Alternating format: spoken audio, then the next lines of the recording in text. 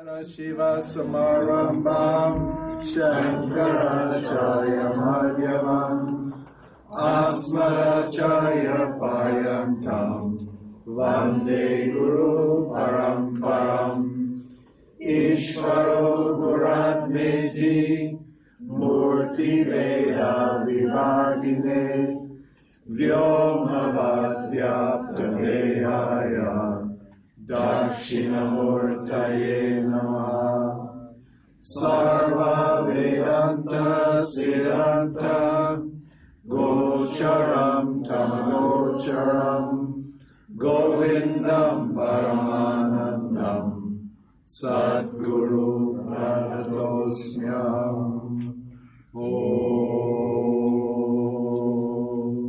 Shri Krishna Govinda Narayana Om. Okay, we're going to get to the values, but we'll just basically just read these verses. I'll make a little comment because we want to get to the values. The values is a big topic. It's a huge topic. Because as we say, I was just talking to this gentleman. He's talking about free will and determinism, fate and free will. Do we have free will?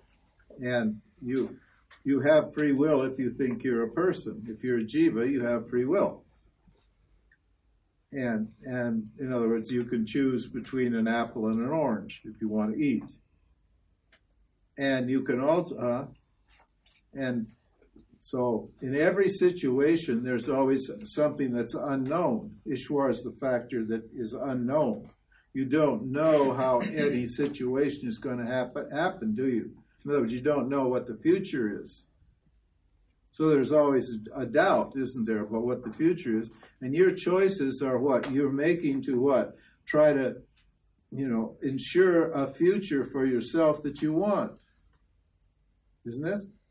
That's why you're choosing to do this or to do that. I choose to eat an apple because I want what? I want a healthy biome. I don't want to eat a great big plate of schnitzel. Huh? Some gross animal stuff that's going to pollute my biome with whatever it is. Say I'm a vegan, right? So you have a choice. You always have a choice. So that's just a gross example. But what is it that determines how you use your free will? You do have free will. But that doesn't prove anything. From Ishwara's point of view, there's no free will. It's all just determined. If you don't exercise your free will, then what? Then something's going to happen anyway, isn't it? If you don't make a choice, then something's going to happen. That Ishwara will just make happen what happened before, according to your program. That's all. That's called turning it over to Ishwara. By refusing to make a choice, you accept Ishwara's will. And Ishwara's will is what's happening. That's Ishwara. You could call it grace. If it's happy, you'll call it Ishwara's grace. And if it's an unhappy event, you'll call it Ishwara's will. But whether you call it Ishwara's grace or Ishwara's will, Ishwara is the one that's determining what's happening. In other words, if you don't exercise your free will, then what? You let Ishwara make things happen for you. Some people are comfortable just trusting Ishwara to what? Supply whatever they need. Other people are not comfortable trusting Ishwara. So what? They want to force Ishwara to give them what they want. So they make choices to force Ishwara to give them the results they want. The problem with that is there's always what? The field is so big that once you put an action in the field, what is it? You're not sure if you're going to get the result you want because, as I said yesterday, you put a good action, it can produce a bad result, or you put a bad action, it can produce a good result. You don't know. There's always a doubt about it. So the issue with free will is, now what values are determining your use of your free will? In other words, what values are informing your choices? And those values are guna. They're chosen by your gunas. Every guna has certain values associated with it. And if you don't choose, then your guna will choose the choice. The guna value that's associated with tamas, which is fundamentally fear, then fear will inform your decisions. If you don't act and rajas is predominant in your nature and in the world around you, then what? What will determine your actions? Desire. Now, if you're predominantly sattvic, then what? Then another set of values will be operating that will determine what happens. Because the values are built into the gunas. The self is nirguna. Nirguna means it has no values. The self has no values. It isn't a good self. It isn't a bad self. It's value neutral. That's what samadhi means. From the self, everything's the same as everything else. Understand? We are born then with this gunas. We have a choice. What? When we are born, we have different gunas. Sometimes more Yeah. some more righteous, and also in the mind. Yeah. That is our choice. No. Well, yes and no. There were choices made in the past, but it wasn't you, was it? You meaning the person? The person that's here now isn't the same person who was there in the past life. It's not the same person. I know that's what you think. You think this person existed in a previous life, and this person is going to transmigrate and be the same person in the next life. And so that person's karma is going to come along with him. But the person that's here now is never going to come back when your body goes, ever. This is why this whole business about your past life and your future life is a waste of time. In other words, trying to do good things now so you get a better birth next time is foolish. If you do good things now, whoever it is that gets your vasanas, next time will have a better life. And if you create bad vasanas, then whoever gets them is going to get the result of your actions now. Yeah, but there's always a but here. Because the Bhagavad Gita, Krishna says to Arjuna, if you do good, then you can be born he with does. Family. He does. That's right. He does. That's part of the. Yeah, and we say that the world is cause and effect, but we also say that it isn't. He's provisionally accepting Arjuna's view because Arjuna is a Hindu. And so he doesn't want to disturb his thinking on that topic. So he just accepts that point of view. But that's not correct. This is why you need a teacher. You read the scripture, you can easily get the wrong idea. You can easily think they're talking, you can easily get the wrong idea about reincarnation. Now, when you're, the only thing that transcends time is what? Is the causal body and the subtle body. The causal and the subtle body are eternal. Understand? They don't disappear when your physical body dies. They remain. Now, if you have no binding vasanas when your physical body dies, you have no binding vasanas, will Ishvara give you another body? No. Why? Because Ishvara only gives you what you need according to your desires and your actions. If you don't need a physical body, then Ishvara won't give you a physical body. And the only thing that would cause you to get a physical body was the need to work out your karma here. But if you worked out your karma here and neutralized your karma here, there's no reason for you to be reborn, is there? So you won't get a new body. Now, if you haven't neutralized your karma here, and your physical body dies, your subtle body and your causal body remain, but what happens? They aren't yours anymore. Because what? Because the karma that's in them, the vasanas that's in your causal body, and the karma that are going to determine your thinking, and therefore your karma in your next life, those things, there's a period of dormancy, like just going to sleep. We don't know how long it is. It may be a second, it may be 10 years. We don't know. There's no time frame in the bardo state, as the Buddhists call it. There's no time. So, no worldly time.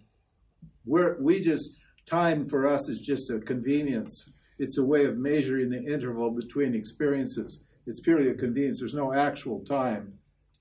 In fact, there's no time anywhere. It's all just one eternal thing that seems to be changing and moving. So, when your physical body dies, and you still have karma or vasanas, now, okay. Ishvara is required to give you another physical body. But that physical body, will that be born in the same circumstances at the same time as this physical body that you have now? No. In other words, the circumstances will be completely different, won't they, than that they are now. And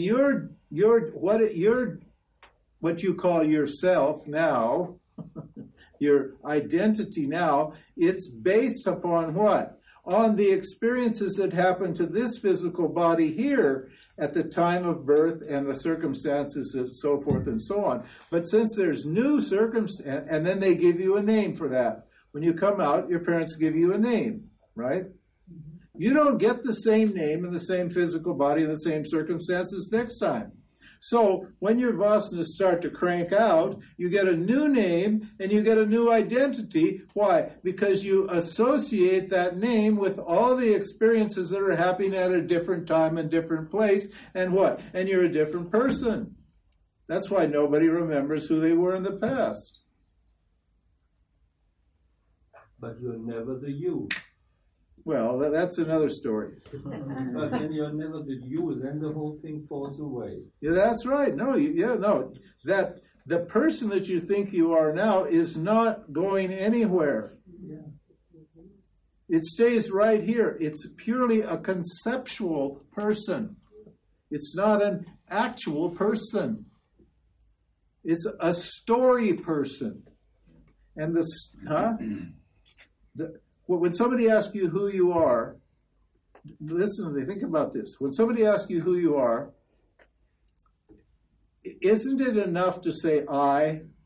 Let's say, under the threat of death, you are told by God that when you meet somebody new and they ask you who you are, you're only allowed one word. That's all. So you meet somebody and they say, "Hi, my name is, who are you?" And you say, "I." That's all you're allowed, because you know if you say anything more, you're going to die, because God will strike you down, right? So you only say I. Now, does that person know what I means? Well, the answer is yes. I saw people going like this. No. Why? Why do some people go like this and some people go like this? There's only one between the realized and the other. No, because the people who go like this are what that person's thinking. What? I is known by everybody. That's isn't it? Because it's the same I. So they never ask you about that I, do they? Because they know that it's the same I. Well, okay. Now, but what do they want? They want the story that's associated with the I. Because they have a whole bunch of boxes in their mind and they want to put you in the box that makes them feel most comfortable. Or they've got the uncomfortable box too. They don't know if they should put you in the uncomfortable box or the comfortable box. So then, what do? You supply them with a story. And you say, I was born, I come from, my mother this, my father that, I went to school, I got married, I had kids, I got a job, I work in a factory, and on and on you go, and you think you're actually talking about yourself. You're not talking about yourself at all. Yourself's the I. You're adding a whole lot of concepts onto the I. Well, isn't it? And what are those concepts? Those are the essence in your mind of experiences that happened, experiences, let's say this, real or imagined. In other words, there were things that actually happened to you or things you imagined happened to you. You could imagine the things that are happening that don't actually happen in the transactional reality. So you tell about subjective events and objective events, and you claim that all of those things that happen to you equals I. Right? And they believe it. Because they need a place to put it. But does everything that happened to you equal you? It's a fairy tale. Yeah, there you go. It's a fairy tale. Yet you're happy to talk about yourself all the time, aren't you? You should stop at the word I. Now, that's generally what I do. But like if obviously I don't, but I know how to get the conversation on a topic that I want to talk about, because I know that saying I was this and I was that and this and that and the other thing and so forth, nobody really cares. Does anybody really care what you did in the past? It's not true. That is so true. It's not true, yeah, but let's assume that you think it's true or they think it's true, but does anyone actually care? No. They're uncertain. That's why they ask who. They have a doubt, and so they need to. If they're going to stay in your presence, they need a little box to put you in to make them feel comfortable. And if you start saying things that make them uncomfortable, then what happens? They put you in the discomfort box, and off they go. One time I was in a coffee shop, and it was very crowded, and there was only one seat across from a small table across from a guy, and I sat there, and it was just kind of natural to start talking, and it turned out we had a nice conversation. He was a Christian. He was a Christian person. And I immediately knew that I was not going to be a Hindu person. I immediately knew that any kind of reference to any other thing other than Christianity or Jesus was not going to work.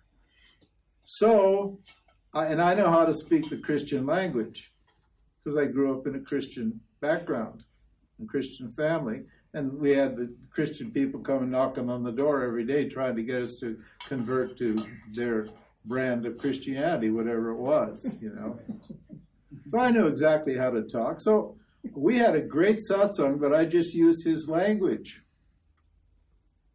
And he loved it. He was so happy. He met a great lover of Jesus. And I really slathered it on thick. I really came out as the ultimate lover of Jesus. He thought he died and gone to heaven. And then Ishwar is so perverse. then I so happened that I had the first book that I wrote, Meditation, Inquiry into the Self. I had that in my briefcase or in my backpack, whatever it was, and it was in a sack, in a little bag, and I handed it to him, and I said, "Here's something for you. Maybe you'd be interested in reading it." And he said, "Well, thank you very much." He didn't look at it. He just took it and he said, "Thank you very much." And off he goes. See? So then, about a week later, I'm in the same coffee shop. I'm sitting at that table I was sitting before. And I'm watching. I like to watch the people come and go, you know. And here he comes. He comes walking through the door. And then I guess he remembered the conversation, and he looked to the table where I was, and he took a look at me, and you know what happened? He turned right around and left the coffee shop.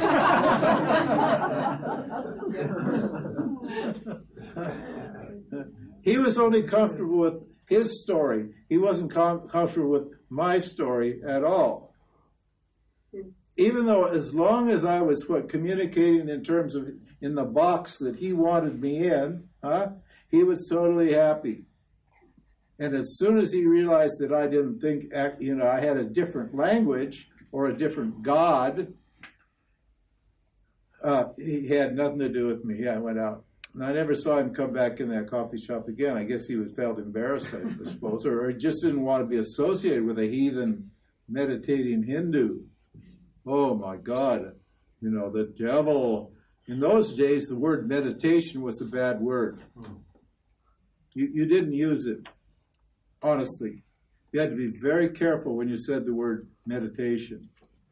Now it's not a problem, but it used to be a real problem. There's still problems with, but the Christians have co-opted some of the language that came over from the East, from India and so forth and so on. Anyway, the point is that what? This person that reincarnates is not the person that's here. What reincarnates is the subtle body, and that subtle body, and powered by the vasanas. We call it transmigration.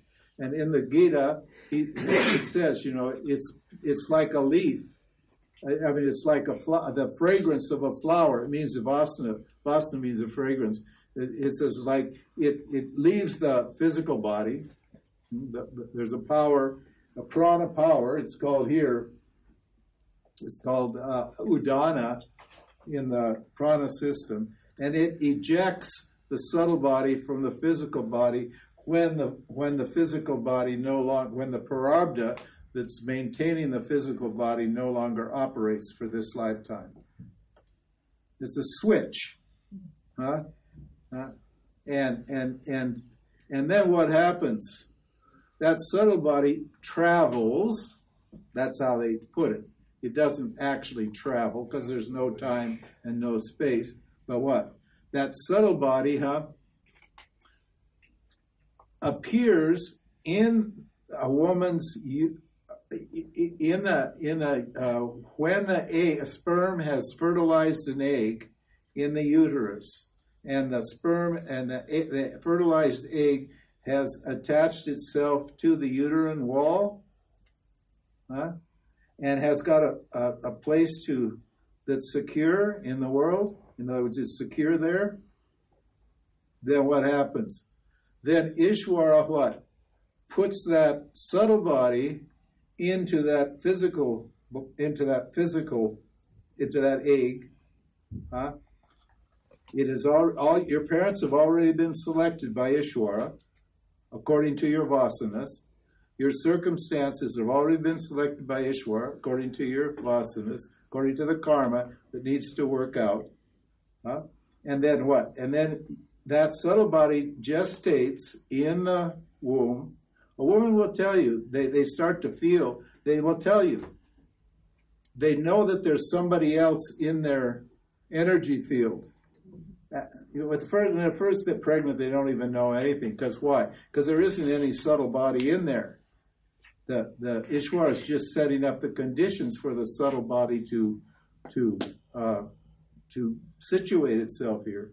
And then once that subtle body comes, the woman will tell you they feel like there's somebody else, or something else, and they'll start to wonder, am I pregnant or not? Then they'll go and do a pregnancy test and check it out, and they'll determine, oh, you're pregnant. Means what? Ishvara has what? Set up the circumstances for that karma stream to continue. And at that time, then what? Then you start developing a new identity. When you pop out of the womb, in fact, your parents have already given you a name before, and they've already figured out how they're going to condition you. If they had good parents, they'll try to condition you like they were conditioned, and if they had bad parents, they'll try to condition you exactly the opposite of the way they were conditioned. Happens all the time. So and then you will think you're that person then. Now you think you're this person now, but that person's never coming back. Now you'll be a new person. We call that the non-eternal jiva. Call that the non-eternal jiva, not the eternal jiva. The eternal jiva is actually consciousness.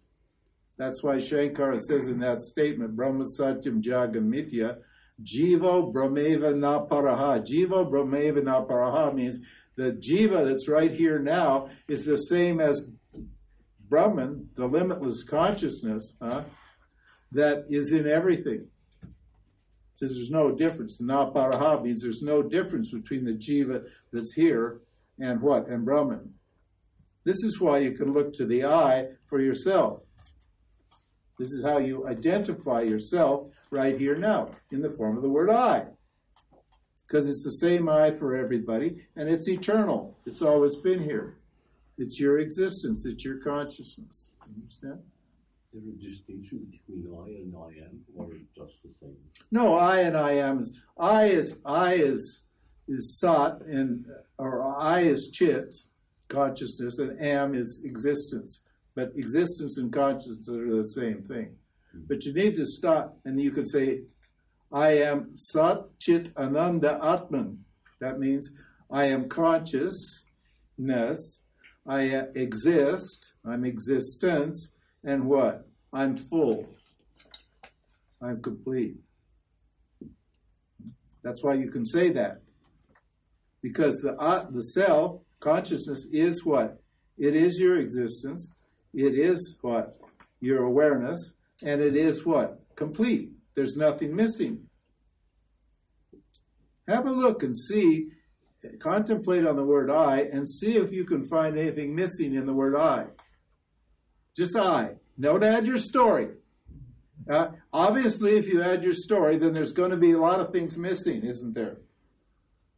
Oh, I didn't get what I want then. I had this great thing, and then she left me, and I lost my business, and this and that, and oh my God, all the tragedies, all the stuff. In your story, there's all kinds of things that that's missing always. Of course, there's something missing in your story because your body and mind only experiences a tiny little bit of life. Of course, there's something missing. Why should your story include all this incredible shit? Why should it? We're just nothing. We're just tiny little specks, fly specks. Honestly. And our experience, what does it count for? What does your experience count for? You don't even care about what happened before. And nobody else does. And it's the same thing that's happened to everybody since beginning of time. It's the same thing that's going to happen to everybody forever. It's nothing special. It's just totally ordinary. Why make such a big story about what happens to you or going to happen to you or did happen to you? What's the deal here? Yeah, but when you don't know you're whole, you're complete, then you need to have a special story. It's either a big tragedy to make everybody feel sympathy for you, or it's a big comedy to make everybody laugh. Either way. Huh?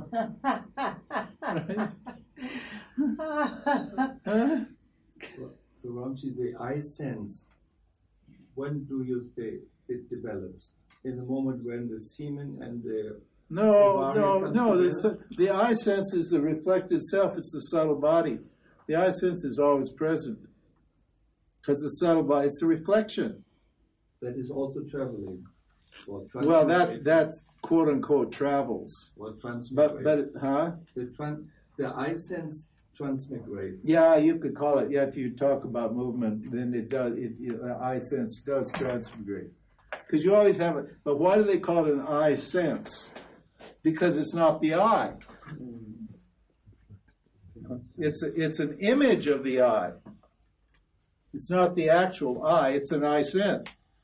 And the problem with Nisargadatta and Ramana and these people that studied Ramana and Nisargadatta that got about this meditating on the eye sense is that they always end up stuck. They always end up stuck because, yes, you can get obsessed, you can get a kind of samadhi by meditating on the eye sense, but the eye sense takes you nowhere. Because just a thought. Yeah, it's just a reflection of awareness. And you take the reflection to be the reality. That's what people think. They think that they think the self is the reflection. But they said also at first go to the eye sense. Pardon? They said also at first go to the eye sense. Yeah, they say, but what for? But then go after the eye sense. Behind the eye sense. Okay, that's a reflection teaching. Should I? Yeah. Do we want to do the reflection teaching? We want to go to the values. This is so important. Values.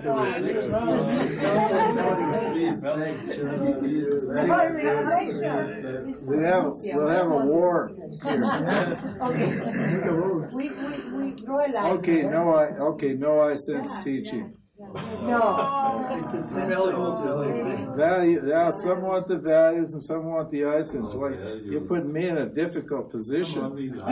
If I go with the values people, I'm going to piss off the eye sense people. If I go with the eye sense people, I'm going to piss off the values people.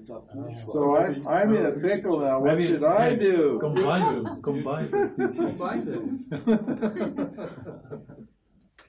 Let's do what I was intended to do, which is read these, and then we'll get to the values. And if we have any time this evening or tomorrow, then we'll do the reflection teaching, because it's a great teaching. Yes. It's called Pratibimbavada.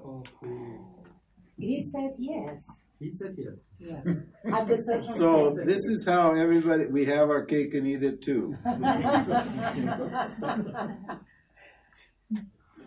Okay, so let's see, where are we here?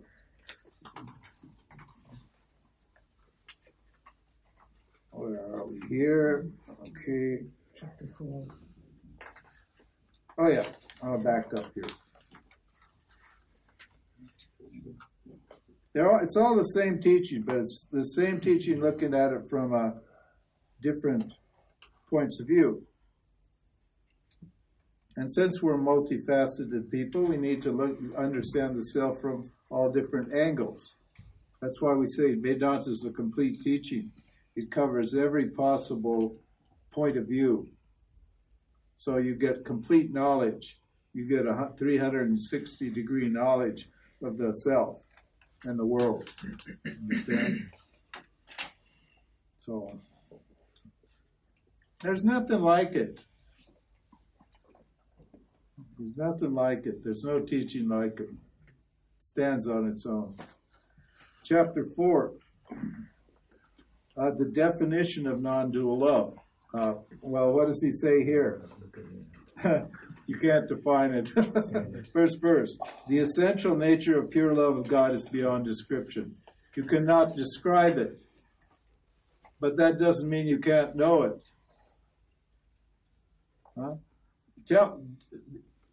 Does it? You want love, but you can't tell me what it is, right? So you know that there is such a thing as love. You just can't describe what it is, huh? So he said, trying to describe the experience of pure love of God is like a mute person trying to describe a particular, a mute person trying to describe a particular taste. Now, a person who's mute, they can't hear, right? They're deaf, a deaf person. He can't hear. So, isn't that right? No, he can't speak. I'm sorry. He can't speak. He can't speak. But he can taste, can't he? Yeah. With his tongue, he can taste. But he can't say what it is that he's tasting, can he? Huh? So that's the idea here. So he says here what? So trying to describe pure love is impossible. You can't do it, he said. But what?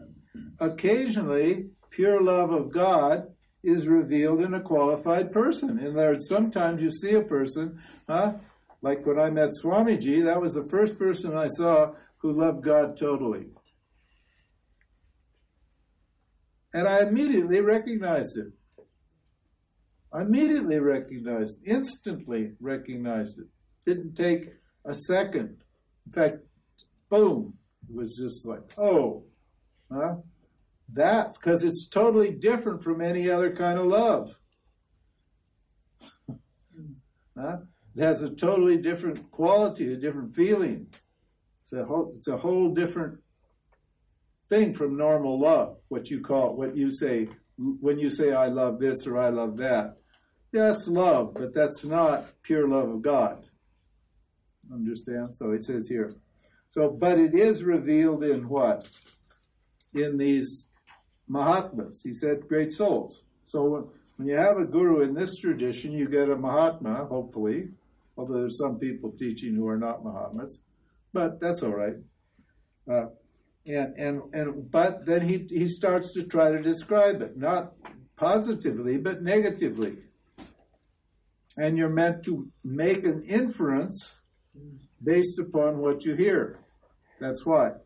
Just like you're meant to look in the rearview mirror to find out what's going on behind you when you're driving, you need to what? Make an inference when you hear what these qualities are, and that will let your mind go with that, and then you'll understand what it is. But you'll not be able to describe it.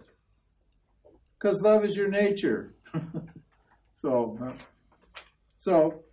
pure, what is it?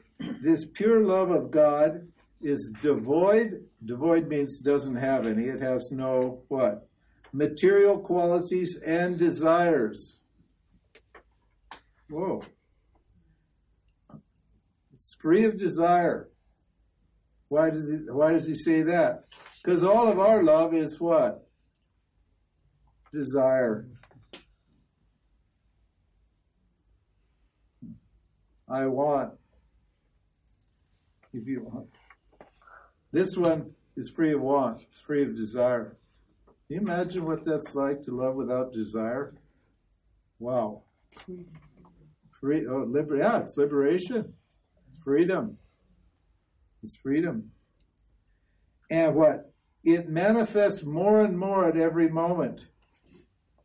Now that's weird, isn't it? If it's non-dual, how could it manifest more and more at every moment? If it's non-dual. Ignorance. Yeah, ignorance is going away.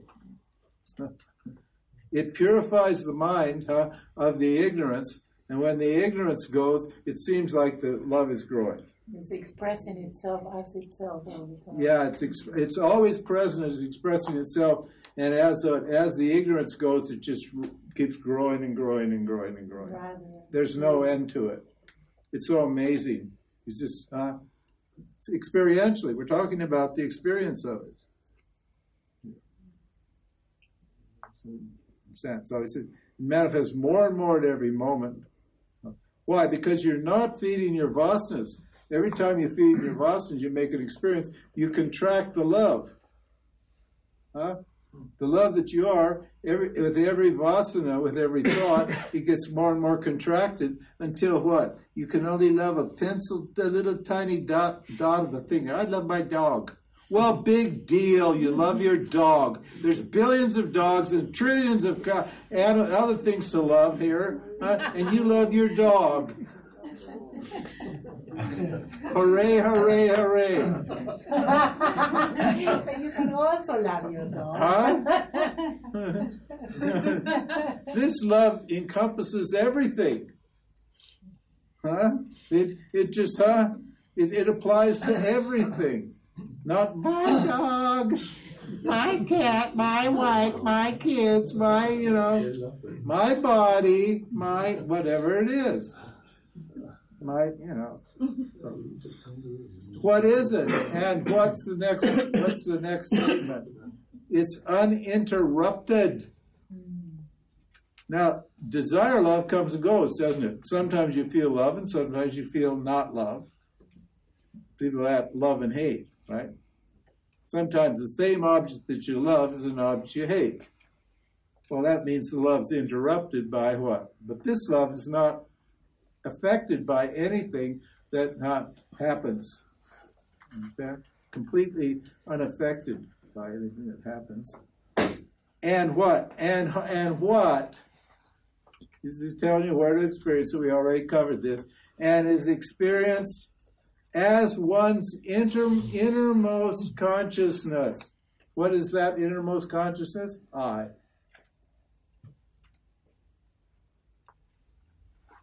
The subtopic, love is discovered, it's never produced. You can't produce love. You can discover love, but you cannot make it happen. Understand? Then it says, 55, having discovered non-dual love, you see only the self everywhere. You hear the self in every word. You speak only of the self and think only of the self. There's no otherness. There's no duality.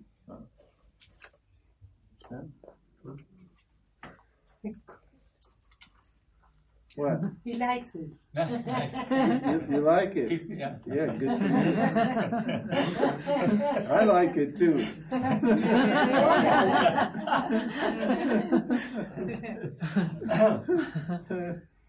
Having discovered non-dual love, people say, well, how do I get a non-dual relationship? It means they want non-dual love.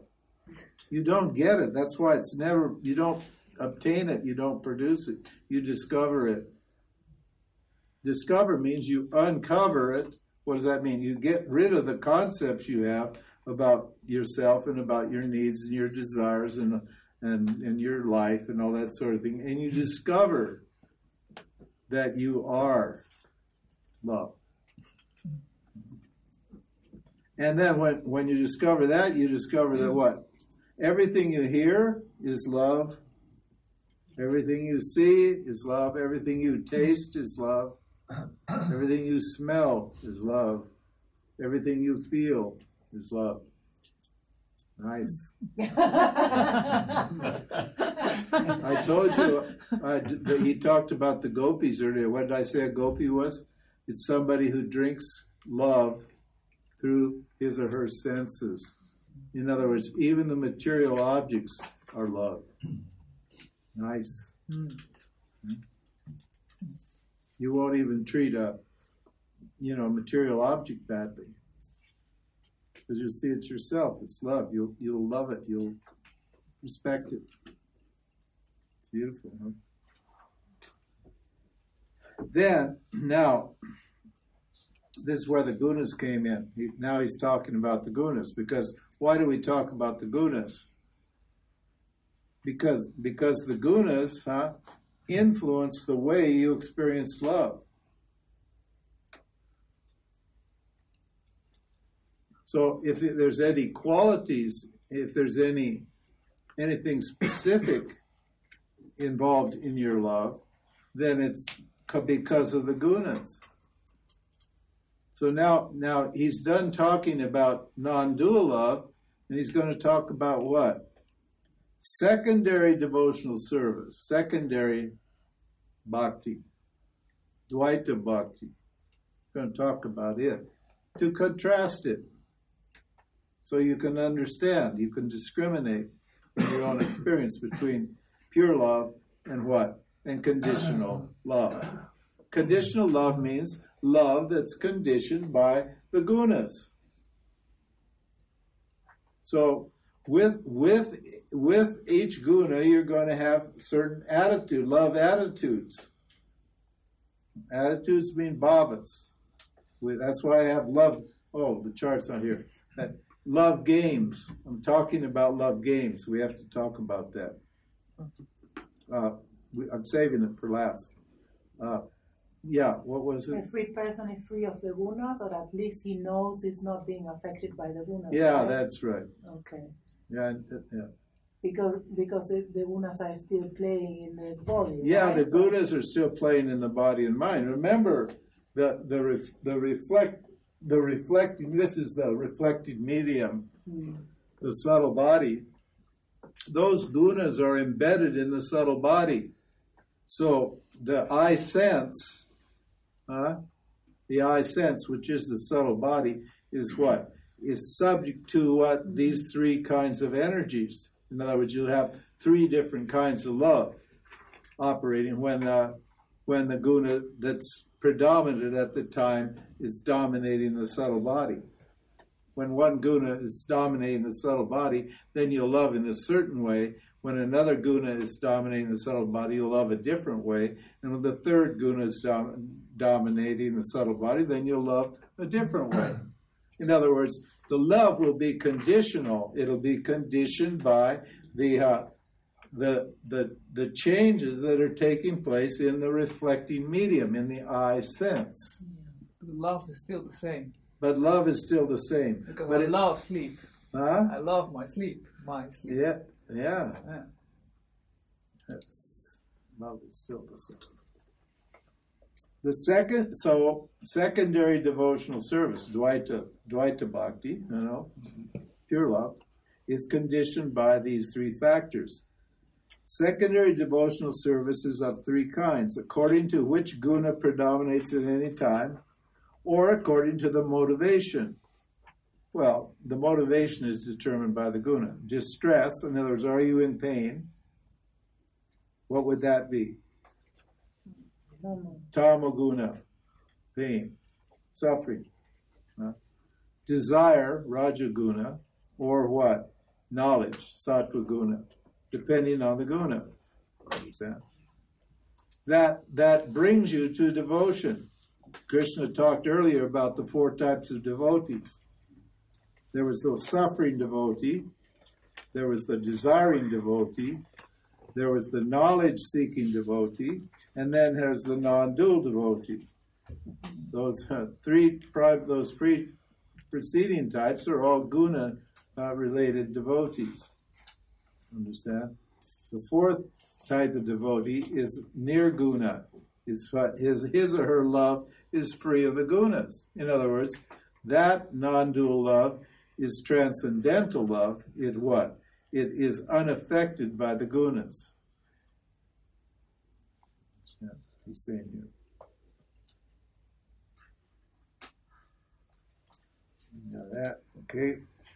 And we've discussed these three powers. Because we want to get to the values. And then he says in verse 57, each succeeding type of devotee is superior to the preceding type. Now what does that mean? A Rajasic devotee is superior to a Tamasic devotee, and a Sattvic devotee is superior to a Rajasic devotee. And a what? And a non-dual devotee is superior to all three. Now why is a Rajasic devotee superior to a Tamasic devotee? Because a Tamasic devotee won't develop his or her love. Why? Because he doesn't have enough rajas. So his devotion is stuck at the lowest possible level. These are the people that worship the dark force. These are your satanic worshipers, the people who injure their bodies, the people who do penance and whip themselves and bleed and do all kinds of black magic and that sort of thing. The voodoo guys and all that sort of stuff. The Eastern India. Oh my God, you should see the stuff that goes on in India. Woo! It's really, really bizarre, and it's really dark, and it's really scary, and it's all devotional service to God through that particular guna. I could tell you stories that just blow your mind. Now, those people, they just get stuck. They just get stuck at that level. They will not move they will not gain knowledge of God or non-dual devotion until they develop rajas. Because you need rajas to get out of tamas. That rajasic fire gives you the motivation to what? To change your tamasic habits. So, this is why tamasic people are you have to feel sorry for them. They're so weak. They just live in fantasy worlds. Like depression people? Huh? Depression people and psychological. Like, excuse me? Depressed person. Yeah, depressed person. Yeah, they're depressed. Yeah. Fantasy doesn't cost any energy. Fantasy, yeah. Their whole lives are They're too incompetent and too dull and too low energy to accomplish anything in life. Because to accomplish things in life takes a lot of rajas. You need rajas to be an accomplished person. So what do? They only accomplish things in their mind. They live in fantasies. The whole pornography industry, what's all that about? These are all tamasic people, mostly men, but women too. They're tamasic. They're too insecure and dull to what? To actually take the time to go and meet a woman and court a woman and respect a woman and go through all of the stuff you have to do to get sex with a woman. So what do? They fantasize a relationship with pixels on a screen. There's no woman there. There's no woman there. There's a mechanical object with a light behind it and pixels moving in a certain way with certain kind of sounds and so forth and so on. And they fantasize a relationship with that person. Are they hopeless? Huh? Are they hopeless? Hopeless. They're pretty hopeless. But no, yeah. Sometimes they get out of it. Sometimes they can. They sometimes can get out of it, but they have to hit bottom. Or the gamers. Those guys are real tamasic. They're mentally really rajasic, but they have to create a fantasy world. They're rajasic mentally, but they're totally tamasic spiritually. Oh, you read the story about these gamers, what happens to their lives. They'll ruin their bladders and everything like that because they can't get up for 3 minutes to take a piss. Yeah. Why? Because in that 3 minutes, some other gamer will have gotten a higher level than them, so they have to keep killing those bots on those pictures on the screen to keep their status going in the gaming community and to make the money that they make. They make a lot of money, some of these good ones. Can you imagine anything more tamasic? They'll live in a dark room and they won't come out for days. And they'll have somebody bring in not good healthy food. No, the room is totally dark, so that's tamasic. Bring in pizzas and just gross, disgusting tamasic food. And to keep them moving, what do? They'll drink what's that? Red Bull. Isn't it? Which is all just disgusting chemicals that really screws your body up. And they'll just chug that stuff because they got to keep their mind disturbed all the time. Because the Rajas, they need the Rajas to what? To calculate. Huh? Oh my God, fantasy world, Tamaguna. Oh, it's awful. Once in a while they get out. Once in a while. I read a really interesting article in the New York Times about a year ago about one of the top gamers in the world. And he quit and he finally got out and he got a normal life and he cleaned himself up and he got his health together. And he was such a brilliant guy and he was such a smart guy that he got a really good job and then he got a girlfriend. It was normal. He started making normal money and, you know, his life. But most of those guys just what? There's a whole world out there. You don't know.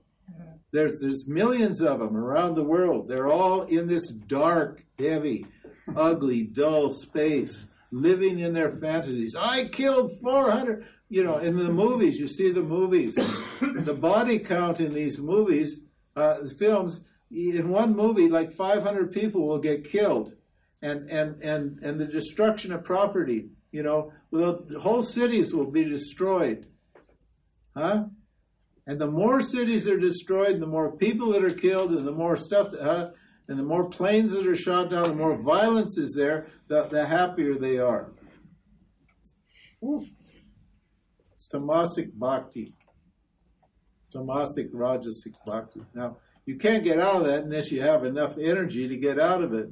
And you only get enough energy to get out of it if you start to appreciate yourself. That's the sattva guna, that knowledge, in other words, the knowledge guna.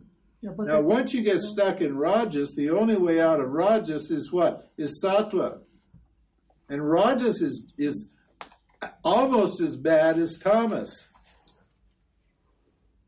And that, I know I'm kind of nervous saying that in these Western societies, because the Western societies value rajas more than anything. Because they're full of desire and ambition. And so when you start criticizing rajas, people don't like it at all. Because the idea in these Christian societies, in these material societies, is what? The idle mind is the devil's workshop. Huh? You need your mind you need to be busy doing things 24/7, or you're not a virtuous person. My mother used to have such a problem with me because I wouldn't get a regular job. And I took a nap every afternoon. Through my whole life, ever since I was a kid, I took naps in the afternoon. And my mother thought that was a sign of incredible moral decadence. See, after lunch, you know, I would go and I'd lay on the couch for my nap. And she would, it just made her so angry. She'd come over and she'd say, James, wake up. I know you're not sleeping. I know you hear me. Get up. What's a healthy, strong man like you doing sleeping from 2 to 4 on Wednesday afternoon? There's things to do. Get up. And I just ignore her. I know you're ignoring me. There's something wrong with you, James. There's definitely something wrong with you. I think it's your blood. You got dull blood. My blood's not dull. I'm going to call Dr. Stover. I'm going to call him right now. I'm going to get an appointment with you. There's something wrong with your blood. We'll test you. We'll get you sorted. Get up. And I just ignore her. And then you know what she'd do? She'd go to the closet and she'd get the vacuum cleaner. And she'd start vacuuming the rug next to the couch.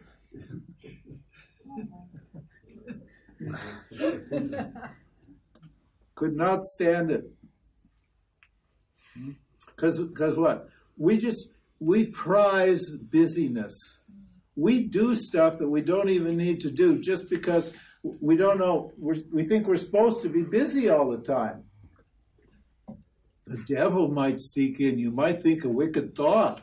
You better stay really, really, really busy. Huh? That's so important. Huh? So important. Understand. So, And then what? To get out, to get out of Tamas, I need Rajas, but to get out of Sattva, to get out of Rajas, I need Sattva. That's almost as hard as getting out of Tamas, because you get attached to doing stuff. So see the attachment? That's what we mean by chain. That's why they're called gunas. Here they're just called qualities, but when it gets down to the jiva level, they're called gunas, and they get bound. So you need sattva, you need knowledge to get out of this pickle. But then there's a problem with sattva too, because it's a guna. I said it's a golden chain. Rajas is a silver chain, and what? Tamas is an heavy iron chain. But they're all chains. It doesn't matter if they chain you down with gold or silver or iron. You're still chained down.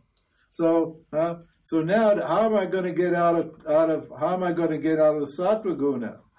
Now the Gita and all the texts are all about developing sattva. So how do I get out of sattva guna? Self-inquiry. That's how. And that renders the gunas what? Non-binding. And a non-dual devotee has preferences, but but those preferences are not binding likes and dislikes. So these non-dual devotees live and act pretty much like normal people, but they can do without anything. They maybe they prefer to have a bottle of Dom Perignon to a bottle of beer. But if their host at dinner offers them a beer, they'll drink a beer. It's fine. And they'll get just as much joy out of a beer as they would out of a glass of champagne. So they may have preferences, but they're not bound by those preferences. So preference means you're not bound. Preference means you prefer it, but you're happy with it anyway. Anyway, so... Would you say these are like steps and you cannot skip one? You cannot go from tamas to sattva? Is it like steps? No. Well, you need the rajas to get rid of the tamas, and that develops the sattva. So it's like steps. Yeah, it's steps, yeah.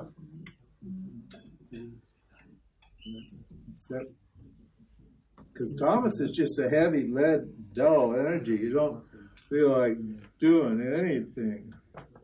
After teaching these seminars, I feel like...